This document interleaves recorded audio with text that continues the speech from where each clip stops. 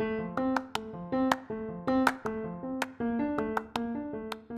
I'm Sydney. And I'm Sam. And this is Books and Bagels. As always, before we get into our main book for this week, let's go over some of this week's reads. So I had a very busy week. I have a bunch of projects for finals starting this week, or that started last week. And so I didn't have much time to read. So all I got done was this book, the book that we're reviewing on this episode, which is Know My Name by Chanel Miller. And you'll hear my thoughts about it later. So keep listening. Come on. This week, I read Red Queen by Victoria Aveyard. I'm seriously hoping I'm pronouncing that correctly. This is the second time I've read this book, but I completely forgot everything that happens because I read it like 4 years ago at camp. Was not a huge fan, but now that I'm like more into fantasy and I'm rereading it, I like it. I've heard that like after the second book, it gets really, like after the first book, it gets really, really bad. So I'm a little scared. Also, as of now, it seems like there's a love quadrangle, which I'm a little confused about. But hey, we'll see.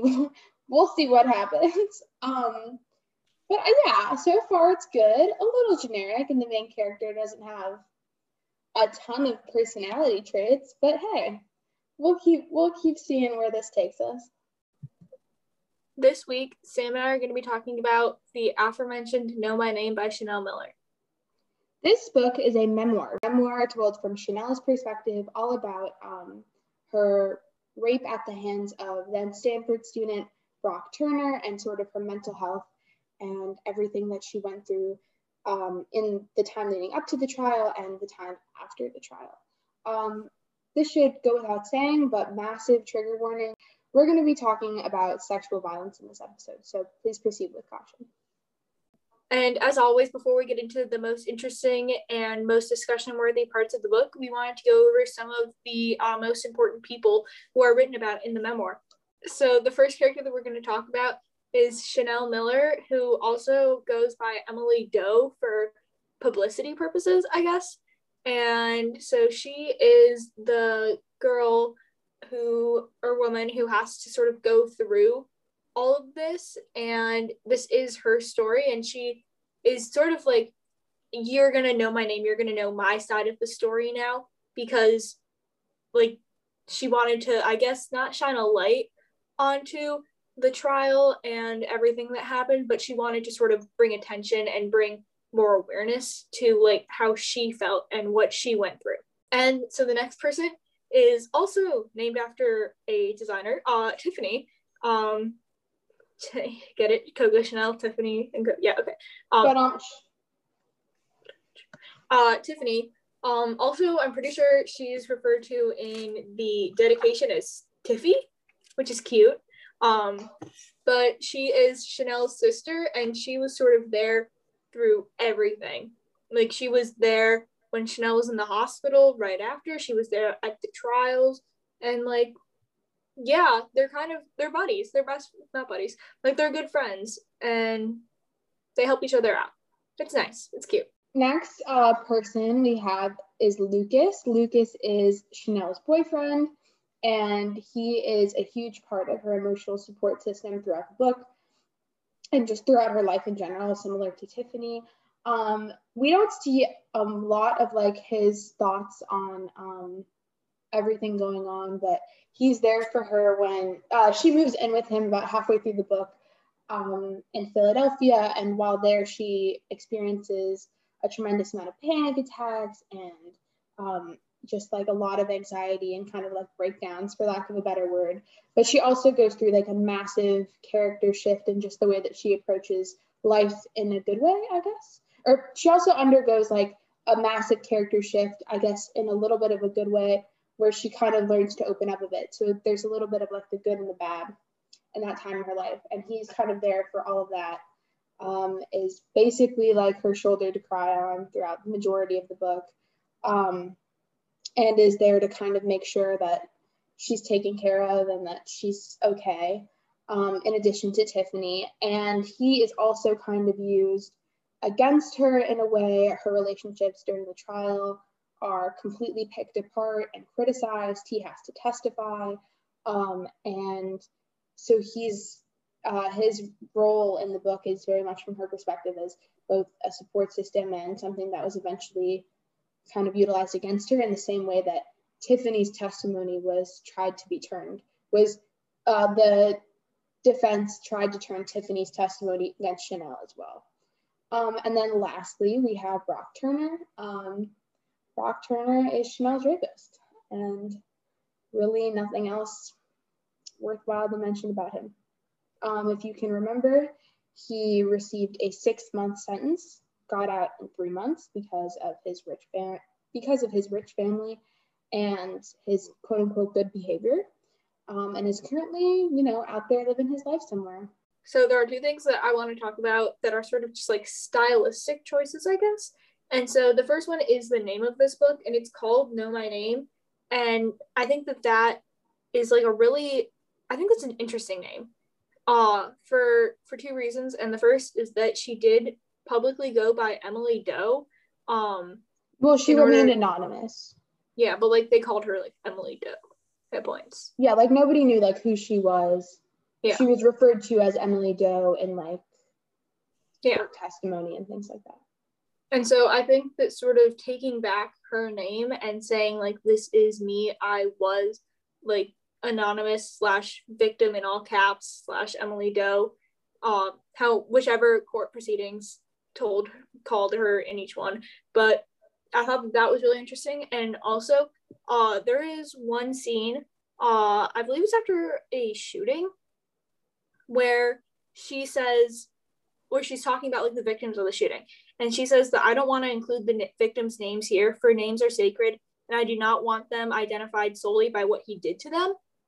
And I thought that was interesting because she didn't want the victims to solely be identified by like the fact that they were murdered, because their names are their names and those should be like kept separate from the crime. But she decides that she wants to be associated with this crime. She wants to be associated with like what Brock did to her. And so she puts her name publicly out there through this book and tells everyone that she wants them to know her name. Whereas she like didn't want that to happen without the victims of the shootings' consent. She like is giving her consent for everyone to know who she is. And also, I was like flipping through the back cover of this book, and I was sort of looking at it, and so I have the hardcover library version, and on this version, there are like little gold veins here. And it says that the reason for those are that the golden veins on the cover represent the Japanese art of, I'm going to butcher the name, sorry, kintsugi, which is golden repair, in which pieces of broken pottery are mended with golden powder and lacquer, rather than treating the breaks as blemishes to conceal. And it says that the technique shows us that though an object cannot be returned to its original state, the fragments can be made whole again.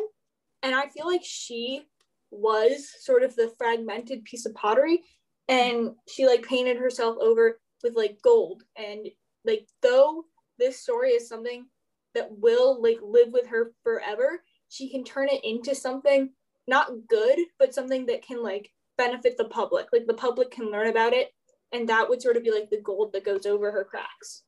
Yeah, and I think that there's such power behind her like sharing her name and associating her name with this book, as you said, because for so long she was known as Brock Turner's rape victim, or Emily Doe, or however like the media referred to her, like one or the other. And so the story like so focused on him. And while there were people in the media and people in the public who were critical of him and obviously like horrid, obviously like condemned what he did and condemned the crime that he committed. But for so long, it seemed like so focused on him and so focused on like what he did, as opposed to the fact that like he did it to somebody else. And that person was a person, for lack of a better phrasing. And so for her to kind of be like, yeah, like I am not just Brock Turner's rape victim. I am a woman. I am a human being. My experience and my perspective of the story matters more than just the fact that I was drunk on that night, or the fact that like he, you know, was a Stanford swimmer and I went to UC Santa Barbara. Like, these are things that she's reclaiming.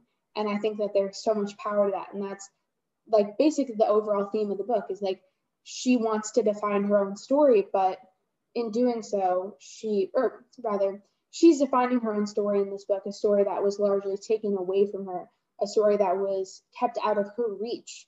And to do that, it takes power and it takes courage and it takes a ton of bravery. So for her to like put her name out there and to read her victim impact statement aloud on Oprah like she did, I think that that's beautiful. And hopefully it has done so much to empower victims of assault or victims of sexual violence. So the story is one of the biggest discussion points in this story is kind of like the treatment of survivors.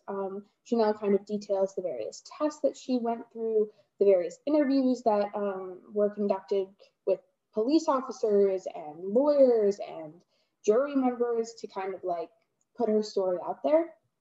But the fact that she was even able to report, or the fact that she even went to trial, is so rare. And she acknowledges it as much in her story. The fact that, like, yes, Brock got a ridiculous sentence, like a ridiculous sentence. But unfortunately, that is like progress, which is horrible to think about. The fact that so many people are not believed by police officers, they're not believed by prosecutors, they're not believed by anybody, to the point where like they can even begin to seek justice for what was done to them.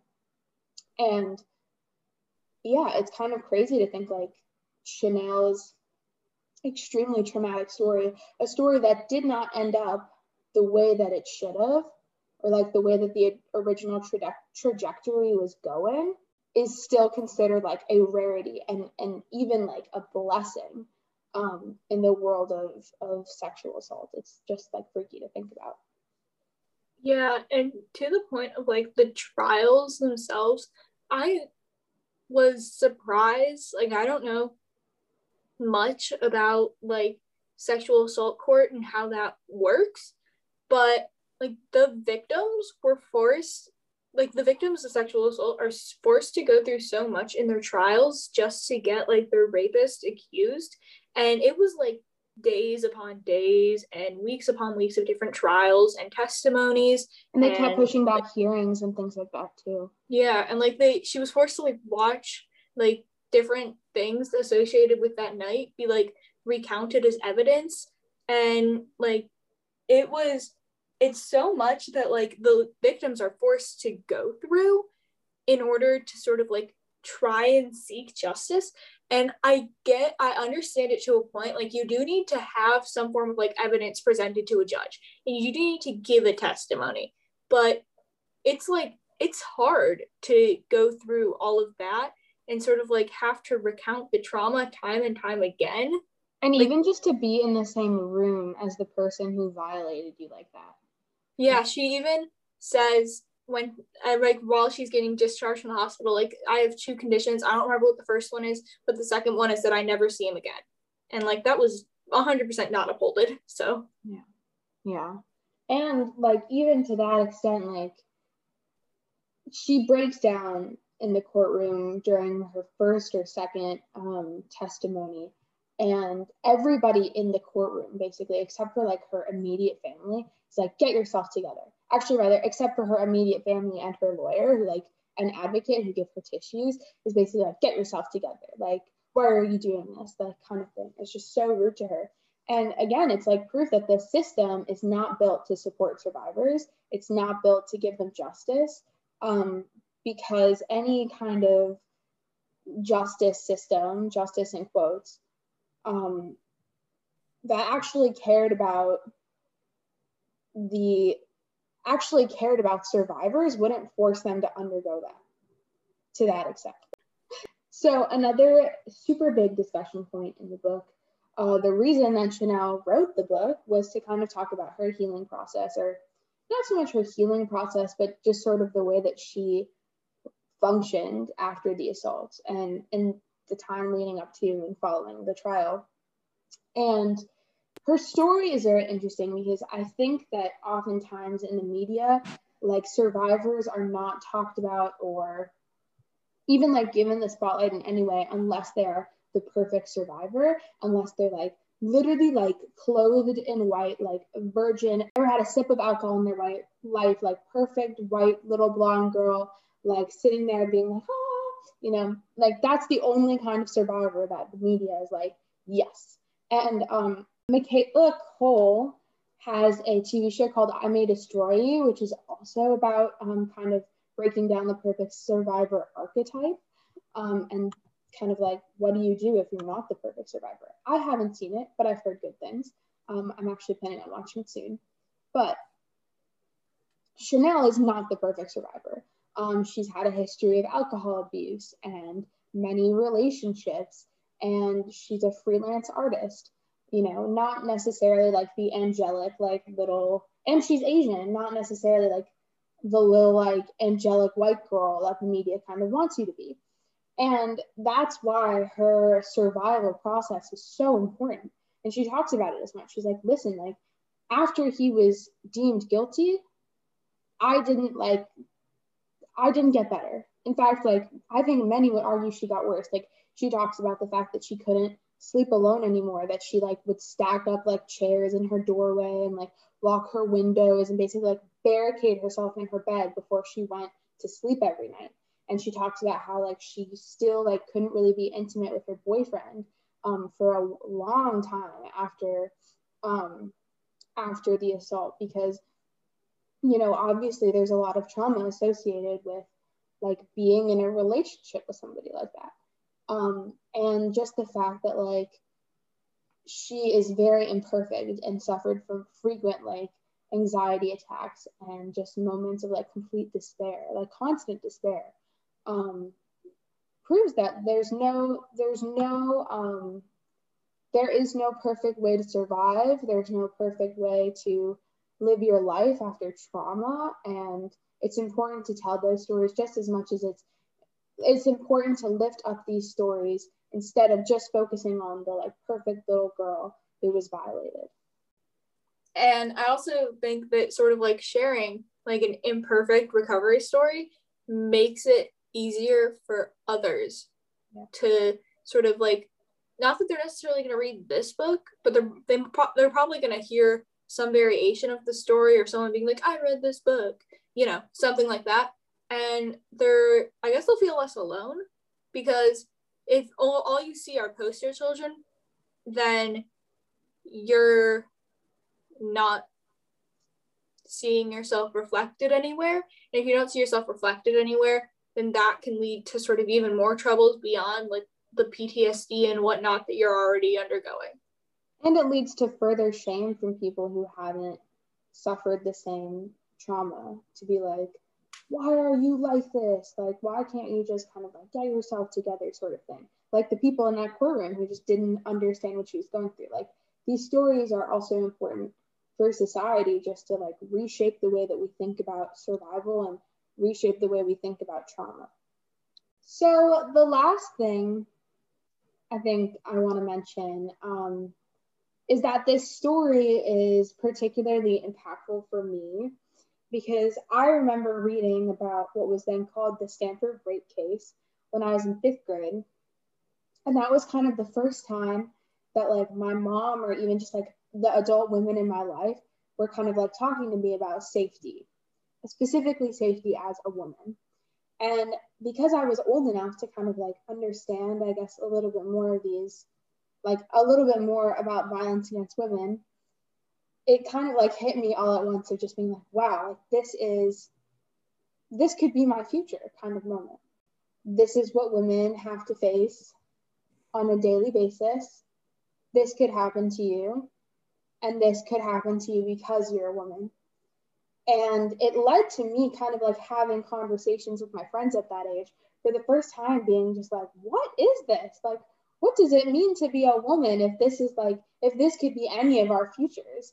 And if this could happen to any of us, and if we don't take all of these steps Like, we could be in such danger. And even if we do take all of these steps, even if we do have one of those like cool little devices that like you put in your drinks in college that like tells you if there's a roofie in it, like you could still be attacked like this. And it made me feel very scared and we've read so much about just like rape cases, specifically rape cases on college campuses, where they have almost zero infrastructure to support survivors, where there's virtually no access to counseling or anything that could make your time post-assault a little bit better, where colleges and institutions basically turn their back on you and kind of throw you in the deep end, so to speak.